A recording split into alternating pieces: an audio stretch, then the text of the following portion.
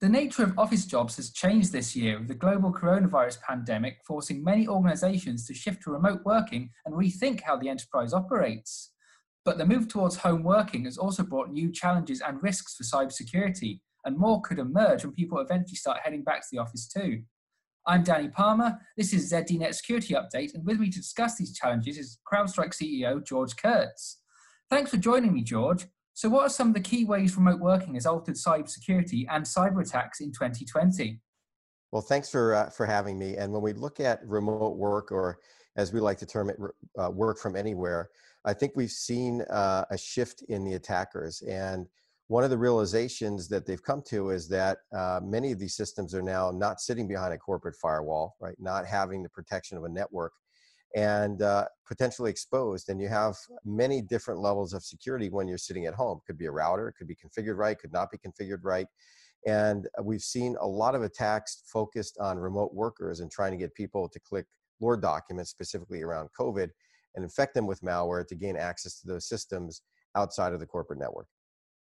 And I suppose that's the thing, though, in this time, the security team is also probably working remotely to some extent as well. Well, before people shifted to working from anywhere, if something was suspected as going wrong, or there was concerns, the security people could come and sort of just come over to your desk and sort of have a chat. Well, now it's a bit more difficult to even determine what is going on. Now everyone's remote. Well, absolutely. And that's been a real challenge, because a lot of the legacy tooling that most companies have used were really built and designed to be run within the corporate network, right? And they had the ability to touch and get to a machine. Now with all of these workloads and remote workers outside the corporate network, I mean, effectively we've taken the internal network and turned it inside out like a hat, like now everybody's sitting on the outside. And I think that's one of the areas why we've continued to see success in the field, is because with the cloud architecture, you're able to touch and feel those machines, if you will. And things like forensics. How do you do remote forensics? Well, again, need a cloud architecture to be able to do that. How do you reset passwords? How do you, if the system is having a problem, how do you engage with it?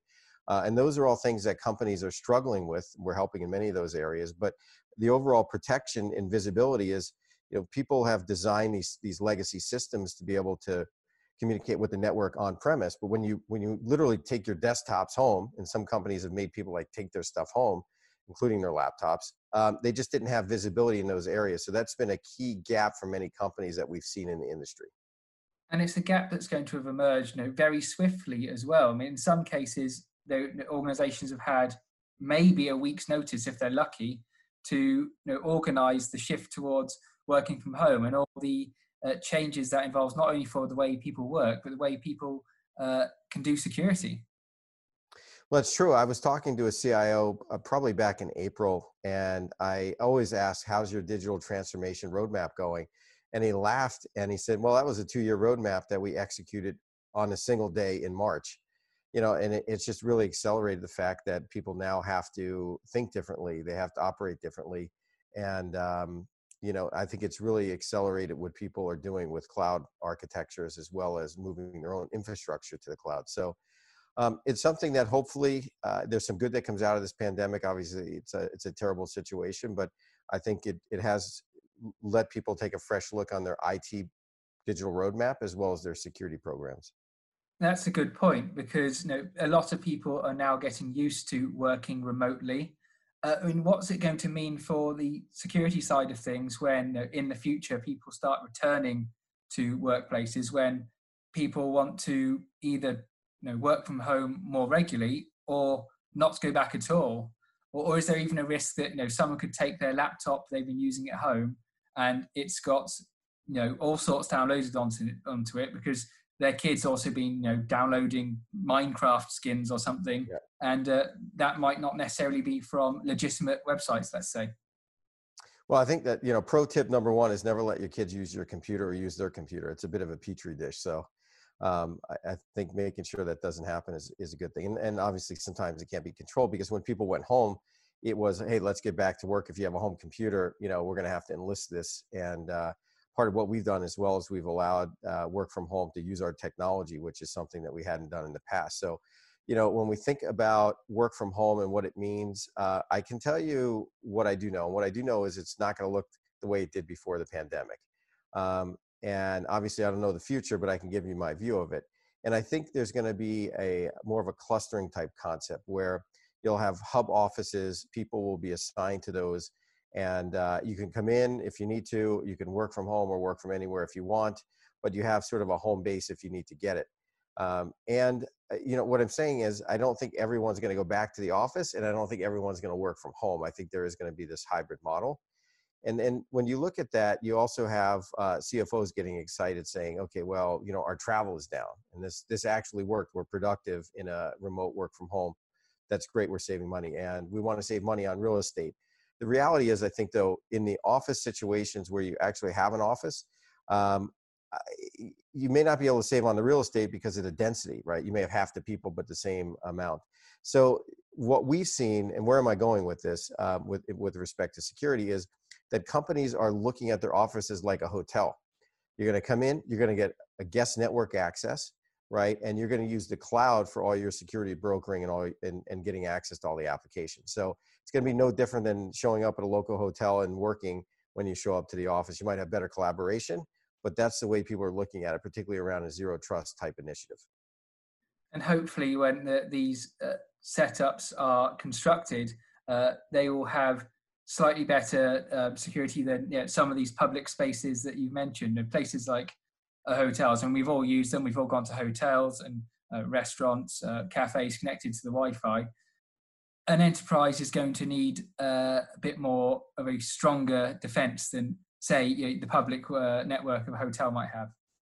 Well, that's true in terms of probably the way it's gonna happen. But the reality is, when we look at zero trust, the new firewall is really the endpoint, right? And your endpoints and your workloads and your computers and your mobile users and their phones and everything else should be able to operate wherever, even in a hostile environment. So even if you showed up and you had a network that was hostile, and I don't think the corporate network is going to be hostile, even if it's a guest network, it should still be resilient. And that's really where we see the future going, is this zero trust initiative, which is, hey, I don't care where that workload is. I don't care where that computer is. I have to understand, is it secure? Who's behind the keyboard? And what applications they can actually get to. And it doesn't matter whether they're on or off the corporate network. And I think that's really the future of where security is going. In terms of how attackers are operating, have they changed how they do things this year? Because we've talked about how security has had to adapt. I guess it's probably the same for attackers in some respects as well. Well, there is no shelter in place for the adversary, right? So they can stay home, but the borders don't mean anything, right? And I think when you have a time of chaos like we have today, you have security operations centers that are not, working in tandem. When you have a team of 20 people in a room and you're saying, hey, have you seen this? Have you seen that? It becomes a lot easier when you think about the threats. And just like what we've seen in the past during holidays, one of the busiest time for attackers is between Christmas and New Year's, because everybody's out of the office, right? So everybody's out of the office now, and security operation teams are diffused. So it makes for a great opportunity for the adversary. People are not necessarily looking after the store, and it's harder to get visibility unless you have again cloud technologies that can give that to you. We've seen a 330% increase in malicious files using COVID, just as an example. So things related to things related to government programs for financial assistance, things related to vaccines, anything related to COVID. I mean, we've seen an increase and a lot of hands-on keyboard activity, particularly in the e-crime space, right? So we've seen nation state actors always been busy, particularly around COVID. You've probably seen some of the news stories around that, probably reported on them. We knew that was going to be an area of focus. But the other thing that we've seen, massive increase in e-crime, particularly around enterprise ransomware. That's certainly something that's been noticed over the course of the last 6 months, that, ransomware attacks seem to be becoming more and more effective. And I suppose it's the case that if the whole enterprise is remote and the servers at the headquarters are shut down, that's going to cause problems across the entire organization, which, if you're working from home, you're not going to be able to really do anything if you can't access the services you required to do your job. Well, correct. And what we've seen, to kind of follow on to your earlier question, what we've seen in the enterprise ransomware space is traditionally in the past, you've seen a phished email, you get encrypted, $300, Bitcoin, what have you, and you're up and running, right? If you decide to pay it.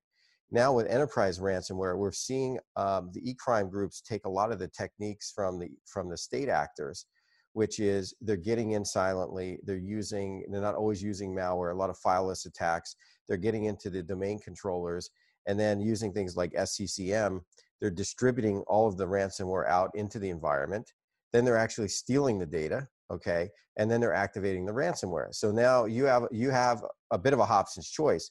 You can pay for the ransom, right, and get your data unencrypted, or if you don't pay and you're going to restore from backup, they dump your data. So now you have a data disclosure issue. So you can see how their techniques have actually advanced over the years from a simple phish and getting $300 in Bitcoin. And they're talking millions to recover. So what are some things that organizations should be doing to protect themselves from ransomware attacks and other types of cyber attacks? So, as we move forward through 2020 and whatever happens next. Well, again, I think when you look at ransomware and how it happens, and even the enterprise ransomware, there's various telltale signs. So having good visibility on the endpoint and workloads and using things like AI rather than signature-based technology and protection, I think is going to be important. And typically what we've seen as an example in enterprise ransomware, and this comes out of our Overwatch team, which does managed threat hunting, is we've seen the telltale signs early on of someone trying to get in and trying to plant the ransomware. So if you have that level of visibility with like an EDR tool, you're going to be much better shape because they're going to start to try to stage this ransomware before they activate it. Obviously, if you get phished and there's a ransomware, you want to be able to just be protected from what's running, and that's good AI and machine learning technology. But the enterprise ransomware, we've seen a bit of a staging, and getting that visibility early on is important. So, this concept that we talk about 11060 is identify something within a minute. Not every attack can be stopped by antivirus or malware detection, right? Because some of it is credential theft. So detect it within a minute, investigate within 10, and then remediate within 60. And I think if you can create your tooling and your processes around that, you have a much better shot of not having a massive impact. And the issue when we think about ransomware is, yes, it's expensive, but it really is a business resiliency issue. This has moved away from, and it's an annoyance, in 2000 to have your machine infected and you got to get a new machine or get it re-imaged, to like, you could be down, you could be out of business, you could not be shipping products for 6 weeks. And that's what boards of directors now are really focusing on, is the resiliency aspect of security. And the enterprise ransomware, I think, is one of the biggest risks that most businesses face today. Well, hopefully anyone watching this takes on board the advice you've given here, and it helps prevent them from falling victim to a cyber attack. Thanks for joining me on ZDNet Security Update, George. It's been very much appreciated. And for all of you watching out there, be sure to keep reading ZDNet for more information on cyber attacks and advice on how to stop yourself from falling victim to them. Thanks for watching.